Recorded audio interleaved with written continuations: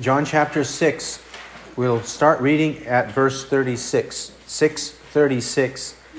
Our passage today is 38 to 40. I lose nothing. I lose nothing. John 6:36. But I said to you that you have seen me and yet do not believe.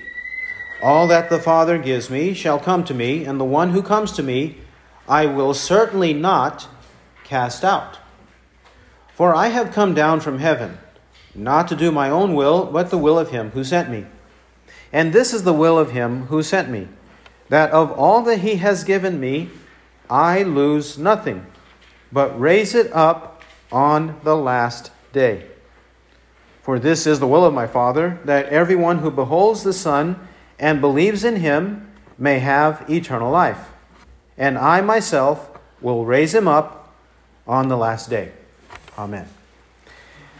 Our Father, thank you for this assurance that Christ will lose nothing.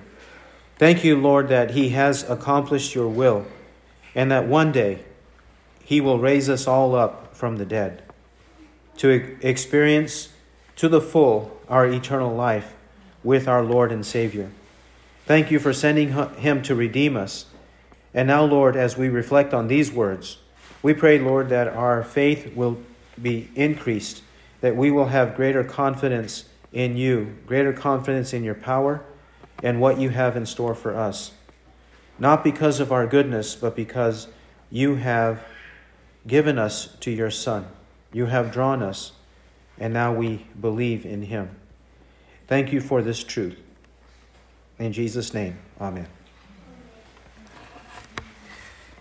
In verses 36 and 37, we saw that Christ insists that they must have faith and that they do not have faith. They must have it, but they do not have it. Although Jesus had amply supplied evidences of who he was, and he clearly taught them what they must believe, to this point, they do not believe. In fact, we will see later in the chapter that they withdraw, and only the 12 disciples remain. In 666, as a result of this, many of his disciples withdrew and were not walking with him anymore. Most of the crowd of the 5,000, or all of the crowd of the 5,000 men, plus women and children, they abandoned Christ. They walked away from Christ. They refused to believe. Only the 12 remained. And even among the 12, we will see one of them was a fraud.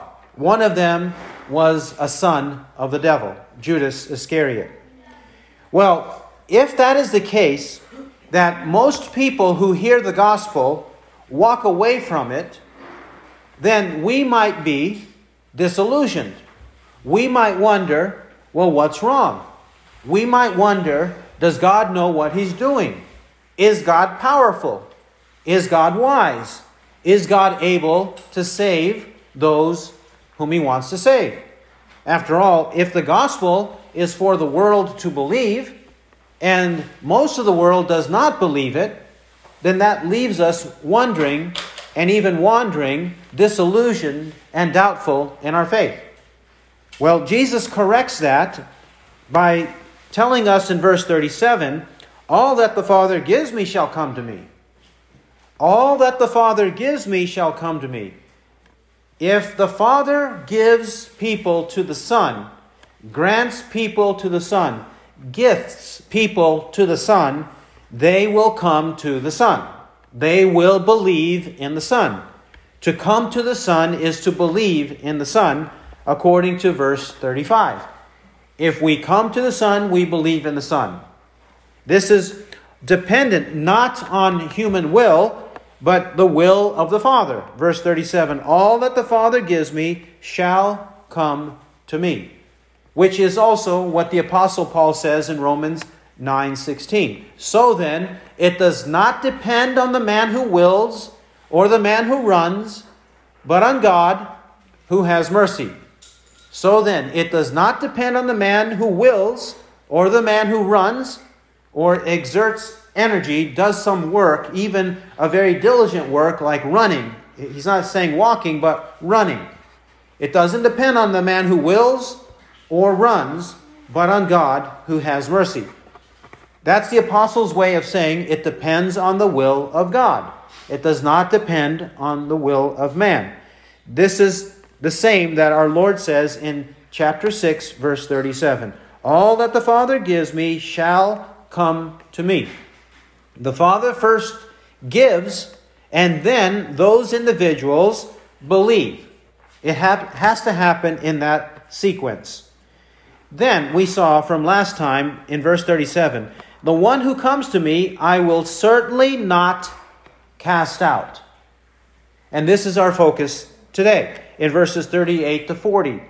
After telling us, declaring to us in verse 37, the one who comes to me, I will certainly not cast out. Certainly not cast out.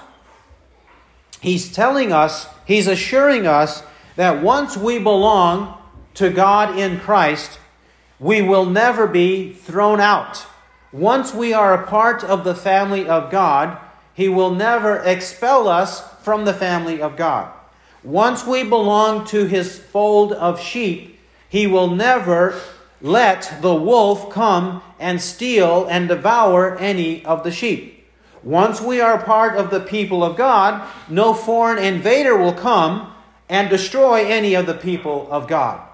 This is what He means by I will certainly not cast out.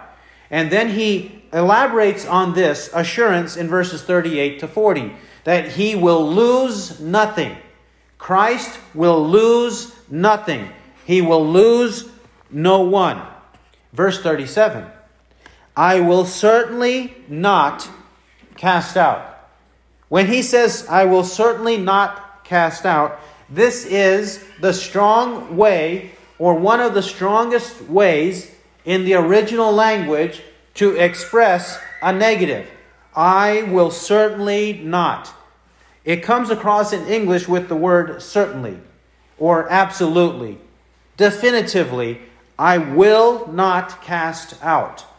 That's how strong of a word He's using, or phrase He's using, to give us assurance that we will indeed be saved by God. And once God saves us, we will not lose that status of salvation. Salvation cannot be gained and then lost. Salvation cannot be lost at all. We cannot lose salvation. We cannot lose it because we did not originate it. We cannot lose it because we didn't start it. We cannot lose it because our will is not stronger than God's will. God's will is stronger than our will. We're talking about the creator of the universe. We're talking about the sustainer of the universe. We're talking about a God who is invisible and miraculous. We're talking about this God, the God of Scripture. This God that in whom we have our trust and faith. This is the God who will ensure that He will never cast us out. This is the assurance that we have, that we will not receive the allotment of the world, meaning the destiny of the world. The vast majority of mankind will never experience this, but a remnant of mankind will enjoy this, and enjoy this gift, enjoy this grace forever and ever, because He says, I will certainly not cast out. Verse 38, for I have come down from heaven, not to do my own will, but the will of Him who sent me. Verse 38, I have come down. Christ is explaining to the people that He came down from heaven. This is a point He has asserted again and again in this chapter. For that matter, all of Scripture asserts it, either predicts it or announces it. But to see examples within this chapter, look at verse 33. The bread of God is that which comes down out of heaven and gives life to the world. The bread of God which comes down. And in verse 35, He says, I am the bread of life. Our verse 38, I have come down. Verse 41, I am the bread that came down out of heaven. Verse 42, I have come down out of heaven. Verse 50, this is the bread which comes down out of heaven, so that one may eat of it and not die. Verse 51, I am the living bread that came down out of heaven. If anyone eats of this bread, he shall live forever. And the bread also which I shall give for the life of the world is my flesh. And finally, verse 58, this is the bread which came down out of heaven, not as the fathers ate and died. He who eats this bread shall live forever. Jesus clearly announces that he came from heaven. He came from heaven. He doesn't mean that his body came from heaven, his physical body, because his body was formed in the womb of Mary. In the womb of Mary. She conceived and gave birth as a virgin. So he's not talking about his humanity, his physical body coming down from heaven. Nor is he speaking of his deity coming from heaven. Because God, or deity, or the divine, is everywhere. God does not have to appear in order to be somewhere to express his power or exert his power, express his word, or to know what's going on. God is in all places. For example, Jeremiah chapter 23. Jeremiah chapter 23, verse 23. 23 to 24. Am I a God who is near, declares the Lord, and not a God far off? Can a man hide himself in hidden places so I do not see him, declares the Lord? Do I not fill the heavens and the earth, declares the Lord? Do I not fill the heavens and the earth, declares the Lord? Therefore, when Jesus says, I have come down from heaven, he's not speaking of his deity, for there's no need, Jesus and his deity, to do so. And he's not speaking of his humanity, because that was formed in the womb of Mary. He's speaking of his person. He's speaking of his person who has come, and in his person, he has come in a personal way to announce, to preach, to live a godly life, perform miracles, die on the cross, be buried for 3 days, rise from the dead for our sins. He's speaking of his person, his mission in his person to accomplish our redemption. That's what he means by saying, I have come down from heaven. He came down for a purpose, which he says in verse 38, not to do my own will. Not to do my own will, but the will of him who sent me. Not to do his own will, but the will of him who sent him. Not my will, my own will. What does he mean? He is not saying that he potentially, or he on occasion, did things contrary to the will of the Father. He's not saying that I came for my own business. The Father, though, he circumvented, he overpowered me, and now I'm coming for the Father's business. Or I'm double-minded and I waver. Sometimes I want to do my own will, and at other times I want to do my Father's will. He's not saying anything like that. In fact, what he's saying is, I have never been like this. I have never been like this to do my own will. I do the will of the Father. I came to do the will of the Father. He always pleases the Father and does his will. John 4:34. John 4:34. Jesus said to them, my food is to do the will of him who sent me and to accomplish his work. Christ's food, Christ's spiritual food, that which sustained him day by day, was to do the will of the Father, to accomplish the work of the Father, which we know is to die and rise again for our sins. to die and rise again for us. John chapter 5 and verse 30. John 5, verse 30. I can do nothing on my own initiative. As I hear, I judge, and my judgment is just, because I do not seek my own will, but the will of him who sent me. I do not seek my own will, but the will of him who sent me. John chapter 8. John chapter 8, verse 29. John chapter 8 and verse 29. And he who sent me is with me. He has not left me alone, for I always do the things that are pleasing to him. I always do the things that are pleasing to him. He carries out the will of the Father. Look also at John 17. John chapter 17. John 17, 12. While I was with them, I was keeping them in your name which you have given me, and I guarded them. And not one of them perished, but the son of perdition, that the scripture might be fulfilled. He says that he has kept them in the name of the Father, which the Father gave to him. The Father gave the sheep to the Son, and the Son protected them, is his point. He always did the will of the Father. He came to redeem us by dying and rising again for us, and he has come to carry that out, to ensure that that indeed takes place.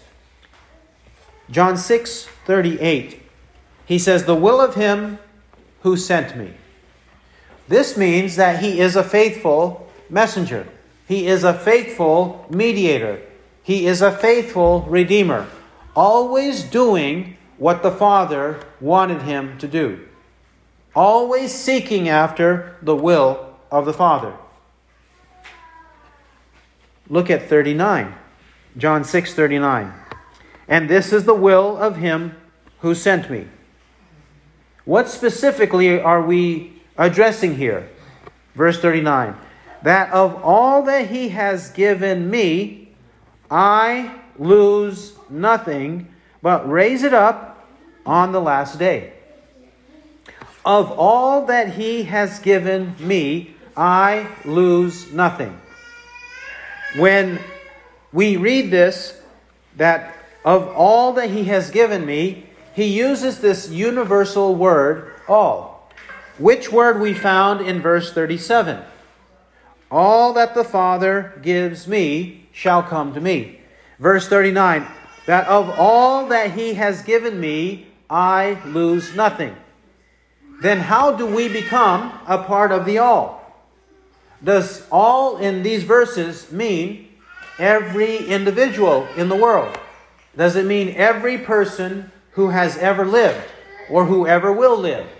Does it mean every single human being? No, it's absolutely not. He qualifies it in verse 37, all that the Father gives me. In verse 39, that of all that he, the Father, gives me or has given me. In verse 39, he uses a tense of the verb, all that he has given me. When was it that they were given to the Son? When did the Father give a group of people, saved sinners, a people for his own possession? When did he give them to the Son? It says, has given me. When did that happen?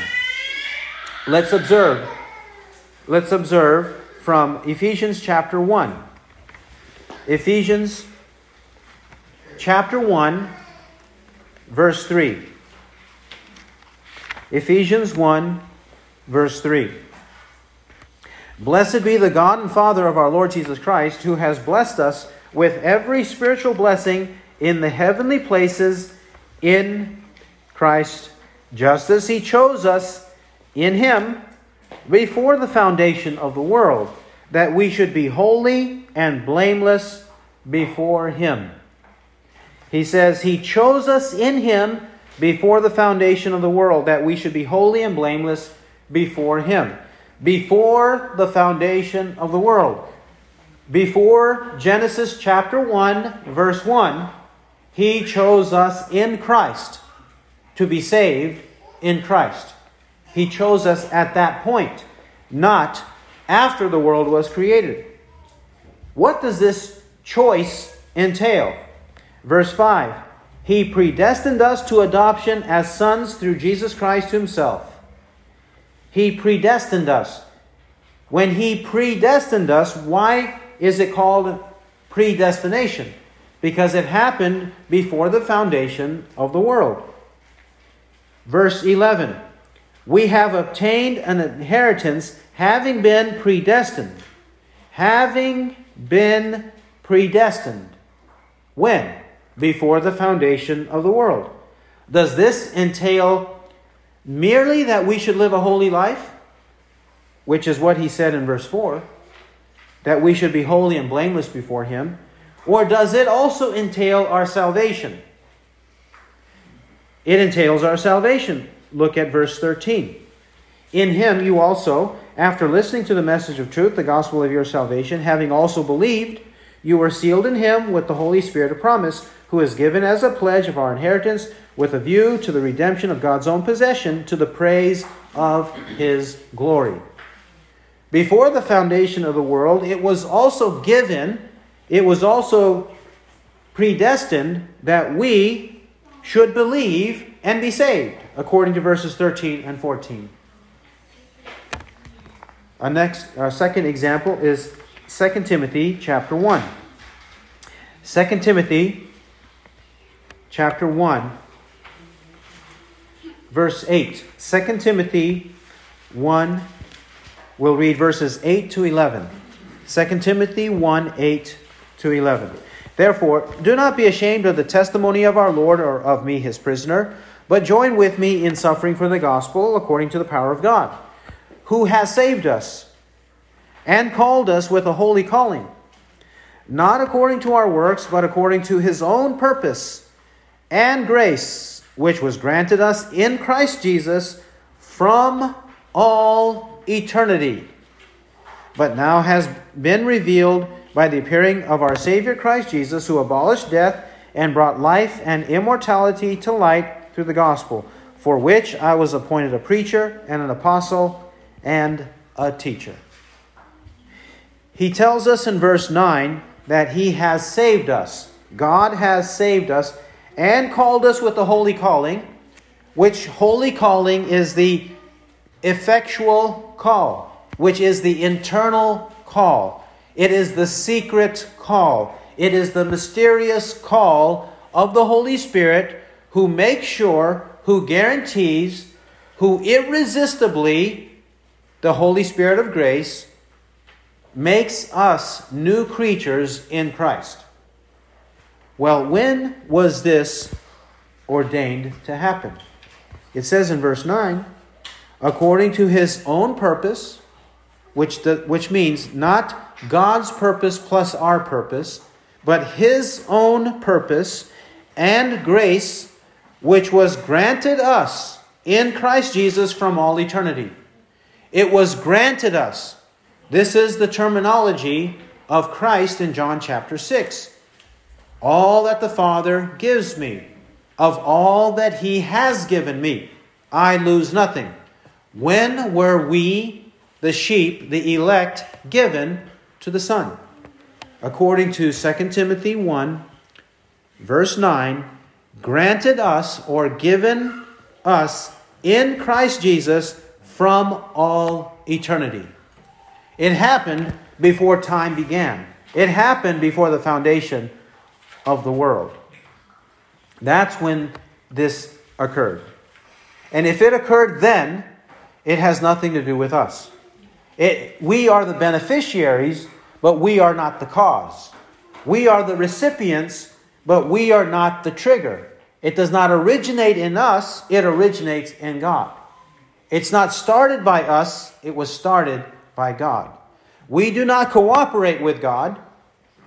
We do not come to the table and make an agreement with God. God, you did your part, now I do my part. God, you exerted your will, now I will exert my free will. And then we will close the transaction. The deal is done only if I choose for the deal to be done. It doesn't happen that way. It doesn't work that way. Because it doesn't work that way, Christ could say, I lose nothing. If it depends on our will, contrary to what Romans 9:16 says, where he categorically says it does not depend on our will. If it depends on our will, then our will could make us lose our own salvation. It doesn't. It depends on God. That's why Christ said, I lose nothing. It depends on God. If Christ says, I lose nothing, I lose nothing. He's speaking of all of us who are in Him. All of us who belong to Him. He's speaking of all of us. He loses nothing, but raises it up on the last day. If Christ says, I lose nothing, whose power, whose will, whose authority is greater? Christ. Like we were reminded from Isaiah chapter 40. We were reminded, we might be like vigorous young men. We might be very strong and able. We might think that we are able to do what we need for our salvation, but we're not able to do what we need. God is the one who sustains us. God is the one who empowers us. And God is the one who makes sure that we do not stumble so as to fall forever in salvation or loss of salvation. He ensures that we not fall forever. Or like Psalm 121.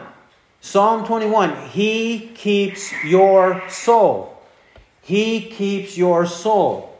And He will guard us from this day forth and forever, it says in Psalm 121. God is the one who protects us. 2 Timothy 4:18.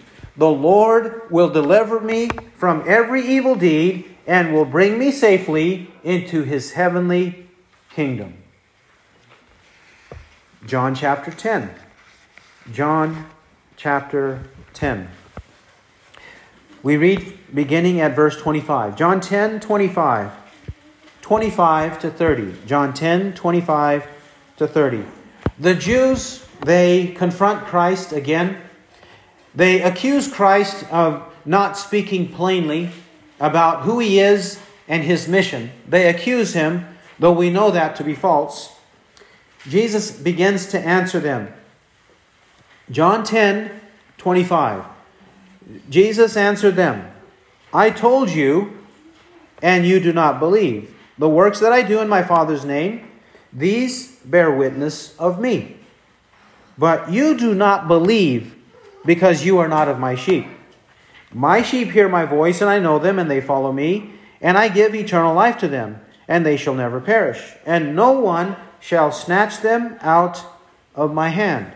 My Father who has given them to me is greater than all, and no one is able to snatch them out of the Father's hand. Christ says that they don't believe because they're not of His sheep. If they were of His sheep, that is the elect, preordained to believe, if they were His sheep, preordained to believe, predestined to believe, then they would believe. He shows them, He announces to them, they don't believe because they were not preordained as His sheep. If Jesus said it the other way, then the free will salvation would be true. If Jesus said it the other way, then synergism would be true. That is, our will cooperates with God's will. If Jesus said it the other way, then Arminianism would be true. But Jesus didn't say it that way.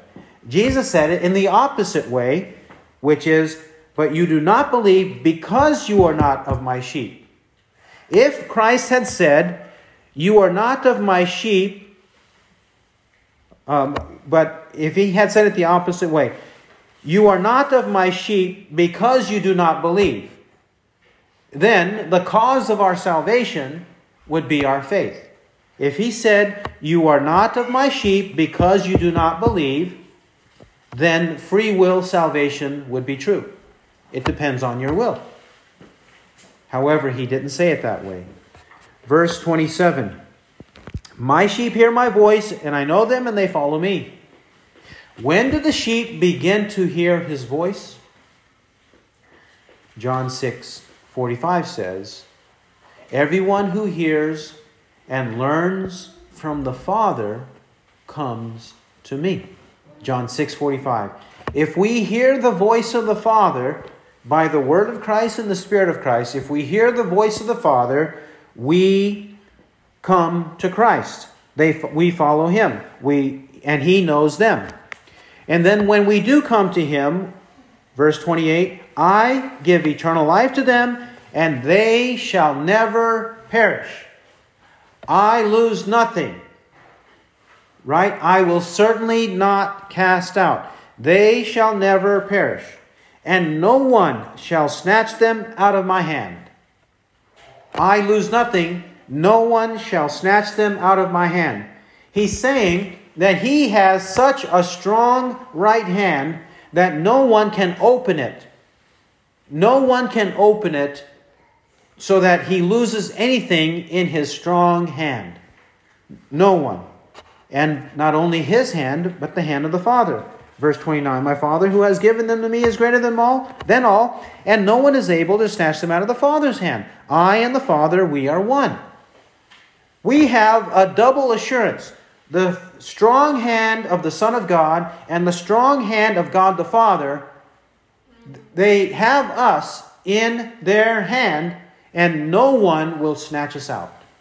Satan will never be successful in taking us out of the hand of the Father and the Son. The world will never be successful in snatching us out of the hand of the Father and the Son. It will never happen. Why? Verse 29, the Father who has given them to me. There's our term again, given. Like he said in John chapter 6. All that the Father gives to me shall come to me, and the one who comes to me I will certainly not cast out. And this is the will of him who sent me, that of all that he has given me, I lose nothing. I lose nothing of all that the Father has given me. The salvation we have will last forever. That's why it's eternal life. It's not eternal life temporarily. It's eternal life eternally. Eternal life. Furthermore, John 6:39. John 6:39 says, but raise it up on the last day. And in verse 40 he says, I myself will raise him up on the last day. What does it mean for us to be raised up on the last day? Raised up on the last day. He doesn't mean in terms of our current new creation. He doesn't mean that we have an old heart, a dead heart, a stony heart, and he's going to give us a new heart, a new creation right now. That's of course clear and true from elsewhere in Scripture.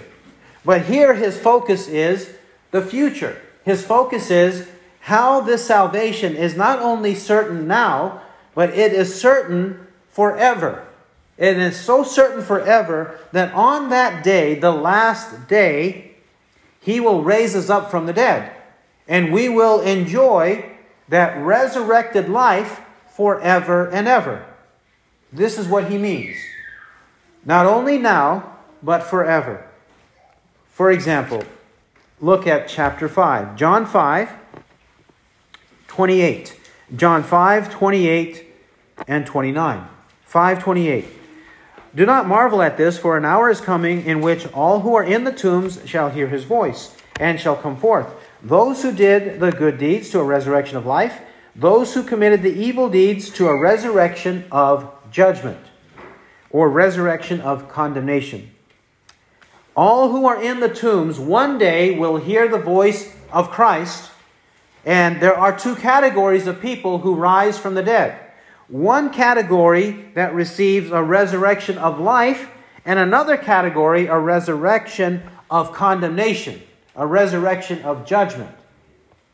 Here he's telling us that we are in this category of life. This is what he means when he says that he will raise us up on the last day.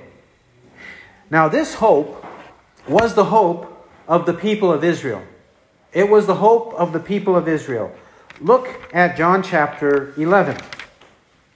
John chapter 11. In this chapter, you recall that Lazarus died, and he had been dead 4 days, and then Christ raised him up from the dead. But before he raised him up from the dead, Christ has this dialogue with Martha. Martha, the sister of Lazarus. He has this dialogue in John 11:23. John 11:23. We'll read 23 to 27. Jesus said to her, "Your brother shall rise again." Martha said to him, "I know that he will rise again in the resurrection on the last day." Jesus said to her, "I am the resurrection and the life. He who believes in me shall live even if he dies. And everyone who lives and believes in me shall never die. Do you believe this?" She said to him, "Yes, Lord, I have believed that you are the Christ, the Son of God, that is, he who comes into the world." Who is this Martha? This Martha is not a scribe. She's not a Pharisee. She's not a Sadducee. This Martha is not a priest. She could not become a priest because she was a woman, right? She is no one like that. She is the average, ordinary believer in the land of Israel in the time of Christ. This average and ordinary believer, this one says in verse 24, "I know that he will rise again in the resurrection on the last day." She, based on the Old Testament, knew that there would be a day of resurrection, and those who believed in the gospel, that is in verse 27, "I have believed, yes, Lord, I have believed that you are the Christ, the Son of God, that is, he who comes into the world." She believed in this Christ who was to come into the world, and she was hopeful for that day of resurrection. That day of resurrection, when she would be raised from the dead. She thought that Jesus meant Lazarus also would rise again on that day of resurrection. Of course he will. But Jesus also meant at the very moment, that very time they had this dialogue, that he was about to raise her brother up from the dead as a symbol and illustration, as an example of the day of resurrection.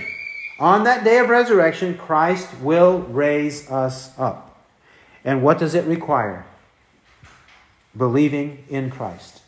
If we believe in Christ, then the second death will not overtake us. That's what he meant in verse 26.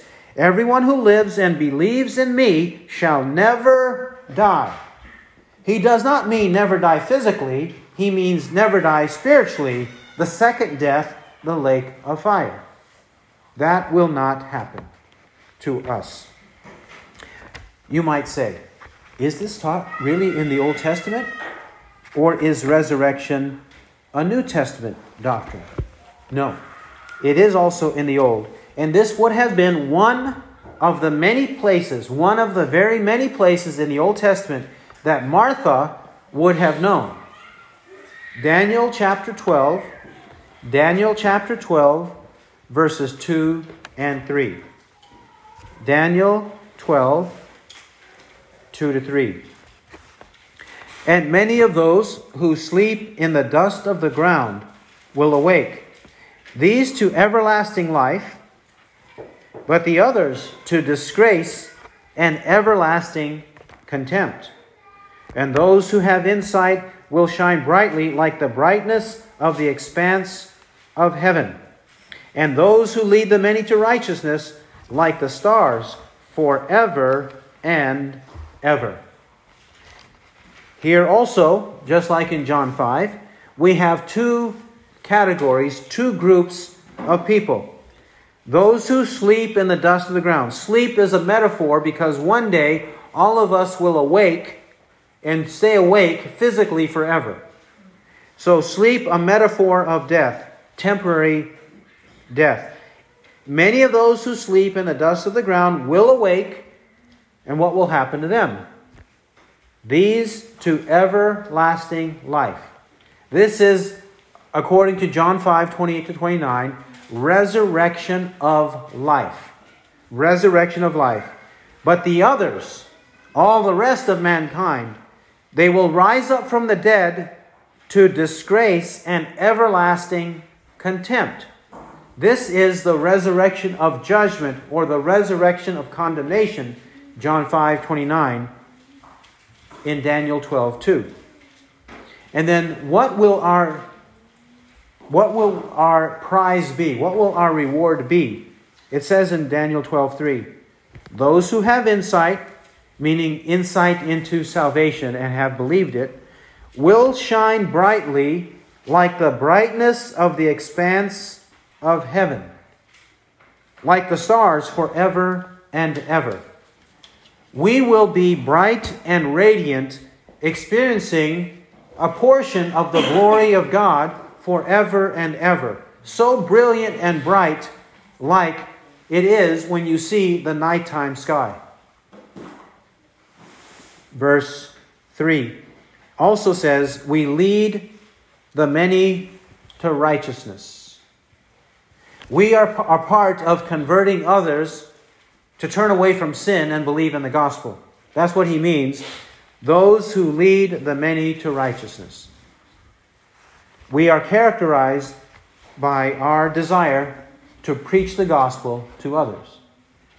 This is the way we will be forever and ever. And this is what Christ meant. I will raise it up on the last day. John 6, verse 40. John 6:40. What is the instrument? What is the instrument? What is the means by which this takes place in our life? Practically, experientially, how does it take place? Verse 40. For this is the will of my Father, that everyone who beholds the Son and believes in him may have eternal life, and I myself will raise him up on the last day. We have covered already, verse 40, this is the will of my Father. And the will of the Father is that none of us who are saved are lost. I lose nothing, but we will be raised up on the last day. On that day of resurrection, when Christ returns, we will rise up to a resurrection of life. But encompassing this will of the Father, that this will certainly happen, is included the practical or the experiential. What is the means or the instrument by which we receive it? We're not talking about the ultimate reason. We're not talking about the ultimate cause.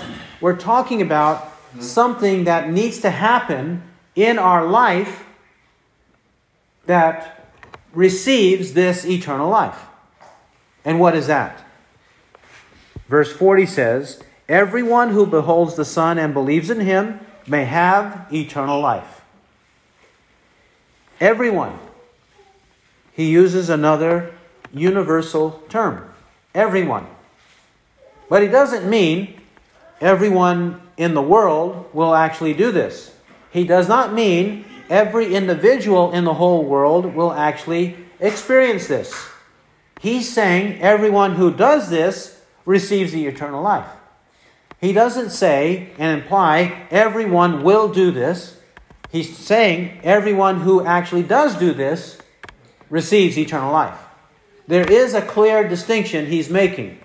And this distinction has been made earlier in the book of John several times. It has been made earlier several times. For example, in our immediate context. In verse 35, he is declaring that we must believe in him to avoid thirsting ever again. John 6:35. But how do we actually believe in him? We believe because of verse 37. All that the Father gives me. If the Father gives me to the Son, I will believe in the Son. Verse 39. If it is the will of the Father to give me to the Son, I will believe in the Son, and the Son will protect us. He will guard us forever and ever.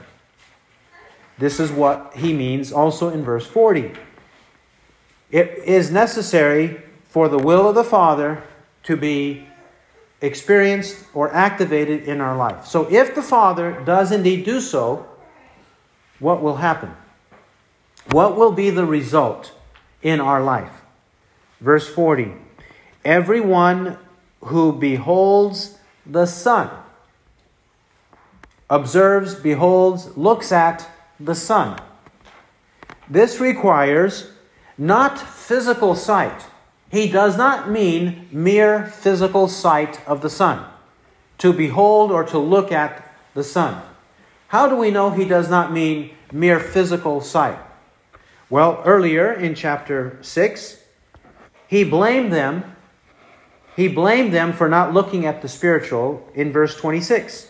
Jesus answered them and said, Truly, truly, I say to you, you seek me, not because you saw signs, but because you ate of the loaves and were filled. He rebukes them for seeking him physically, but for the wrong reason. So physical sight of Christ is not what he means here. Also, John chapter 20. John chapter 20. Remember, Thomas was not there when the other disciples first saw Christ. But later, Thomas does see Christ. And when Thomas, one of the 12, does see Christ, 20:28, Thomas answered and said to him, My Lord and my God. He declares who Christ is to him. He's not taking God's name in vain. He's not saying, as people do when they take God's name in vain. He's not doing that. He simply is declaring his faith in Christ, my Lord and my God. We know that that is true because Christ does not rebuke him in verse 29. Jesus said to him, Because you have seen me, have you believed? Blessed are they who did not see and yet believed. Blessed are they who did not see and yet believed. He's commending people who do not see Christ physically and yet believe in Christ. Right? We don't see him visibly, physically, right in our presence, and yet we believe. This is the kind of beholding he expects of us. To see Christ for who he is. To see him as the only mediator between God and men. The only Redeemer that we should have confidence in. He's talking about us being convinced. Our eyes have been opened. Our spiritual eyes have been opened to see Jesus for who he is. Not because we opened our own eyes, but because God opened our eyes to see Christ for who he truly is. This is the kind of beholding or looking at Christ that he expected. This should not be new to them. It should not be new to them.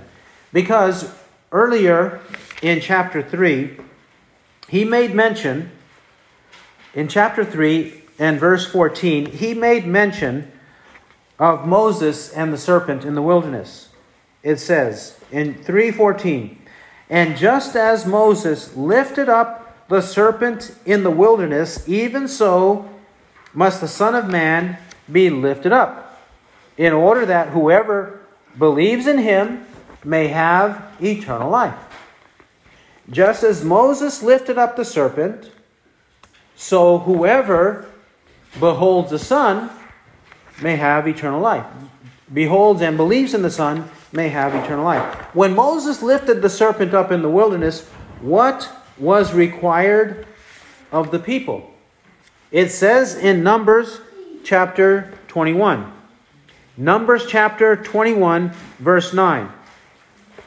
When any man looked, when he looked to the bronze serpent, he lived. When he looked to the bronze serpent, he lived. Now, this is not meaning he looked to worship the bronze serpent, but he looked and understood God's intention with that bronze serpent, that God was the source, specifically Christ, the source. If they understood when they looked at the bronze serpent on the pole, that Christ, Moses preached Christ, that Christ was their source of salvation. When they comprehended that with their spiritual eyes, they were not only healed physically, but healed spiritually and received eternal life. This is the kind of beholding or looking at Christ that must take place. This is what he's teaching us in John 6. The same thing. We must behold him that way. If we behold him that way, comprehend, understand, then we will believe. If we don't comprehend him that way, then we will disbelieve. We will reject him. 1 Corinthians chapter 2. 1 Corinthians chapter 2, verse 6. 1 Corinthians 2:6. Yet we do speak wisdom among those who are mature, a wisdom, however, not of this age, nor of the rulers of this age who are passing away. But we speak God's wisdom in a mystery, the hidden wisdom, which God predestined before the ages to our glory. The wisdom which none of the rulers of this age has understood. For if they had understood it, they would not have crucified the Lord of glory. But just as it is written, things which eye has not seen and ear has not heard, and which have not entered the heart of man, all that God has prepared for those who love him. For to us God revealed them through the Spirit. For the Spirit searches all things, even the depths of God. For who among men knows the thoughts of a man except the spirit of the man which is in him? Even so, the thoughts of God no one knows except the Spirit of God. Now we have received not the spirit of the world, but the Spirit who is from God, that we might know the things freely given to us by God. Which things we also speak, not in words taught by human wisdom, but in those taught by the Spirit, combining spiritual thoughts with spiritual words. But a natural man, now who's the natural man? The rulers of this age, whoever rejects, does not accept the things of the Spirit of God, for they are foolishness to him, and he cannot understand them. Cannot understand them, because they are spiritually appraised. But he who is spiritual appraises all things, yet he himself is appraised by no man. For who has known the mind of the Lord that he should instruct him? But we have the mind of Christ. Paul teaches us there in 1 Corinthians 2 that the rulers, they did not see, they did not hear, they did not have a heart to comprehend or understand because they were not predestined. But those who did comprehend, those who did see, those who did behold, what did they do? They believed. Which is what Christ is teaching us in John chapter 6. Everyone who beholds the Son and believes in him. Yes, it does require faith in Christ. God causes it, but the action, the experience of faith is something we exert. We actually do believe as a gift of God. as a gift of God, this faith is granted to us. Philippians 1:29, for to you it has been granted, for Christ's sake, not only to believe in him, but also to suffer for his sake. What is granted? To believe and to suffer. These are two things we are granted as gifts of God, not because of our works. The same is taught in Philippians 1:29. Philippians 1:6 summarizes our passage today. For I am confident of this very thing, that he who began a good work in you will perfect it until the day of Christ Jesus. The day of Christ Jesus. I will raise it up on the last day. That day of judgment, he will raise us up. All to eternal life. It's originating in God, it's caused by God, and he graciously grants us to comprehend, to see, to believe in Christ. This is how it works. And one final word, and a word of clarification. It should be clear, based on even a superficial knowledge of Scripture. And it also should be clear based on things that have already been said leading up to our passage here in John chapter 6. But there are fault finders, out there who think that if you teach this, it will cause people to live an unholy life. It will cause people to live a wicked life. It will cause people to be disobedient and say, in the name of grace, they can live as they please. This, they accuse us of teaching cheap grace. They accuse us of believing that we could live as however we want under the guise of Christian liberty. We're not speaking about that. We're not talking about that. We already know that the grace that God grants us to save us is also the grace God produces in us to live a holy life. This is absolutely clear. Ephesians 2, 8-10. For by grace you have been saved through faith, and that not of yourselves. It is the gift of God, not as a result of works, that no one should boast. There is the grace for our salvation. But Ephesians 2:10 continues. For we are his workmanship, created in Christ Jesus, for good works, which God prepared beforehand that we should walk in them. The apostle clearly teaches us, after saying we're saved by grace through faith, in verse 10, Ephesians 2:10, we are God's workmanship, created for good works, created for holiness, created for maturity, created for obedience. We are created for that purpose. And one more, Philippians chapter 2, verses 12 and 13. Philippians 2:12. So then, my beloved, just as you have always obeyed, not as in my presence only, but now much more in my absence, work out your salvation with fear and trembling. For it is God who is at work in you, both to will and to work for his good pleasure. He commends them for obedience, not only when the apostle is present, but also when the apostle is absent. Obedience. But who is it that is causing this obedience in them? God is at work in you both to will and to work for his good pleasure. God's grace empowers us to will and to work for God. This is why we should work out, not work for our salvation, but work out or demonstrate our salvation. The fruit of true faith is the fruit of the Spirit. Love, joy, peace, patience, kindness, goodness, faithfulness, gentleness, self-control. It is the fruit of the Spirit that we should be manifesting in our life now. Not the deeds of the flesh, but the fruit of the Spirit. Galatians 5:13-26. Galatians 5:13-26.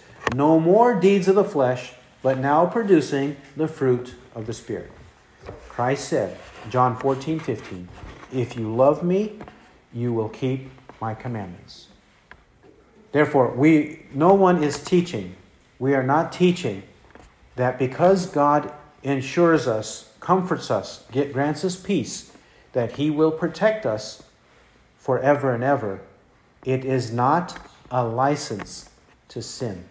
To the contrary, anyone who says that, may it never be. Let God be found true, though every man a liar. Romans 6:15-3:4. He who has ears to hear, let him hear what the Spirit says. Amen.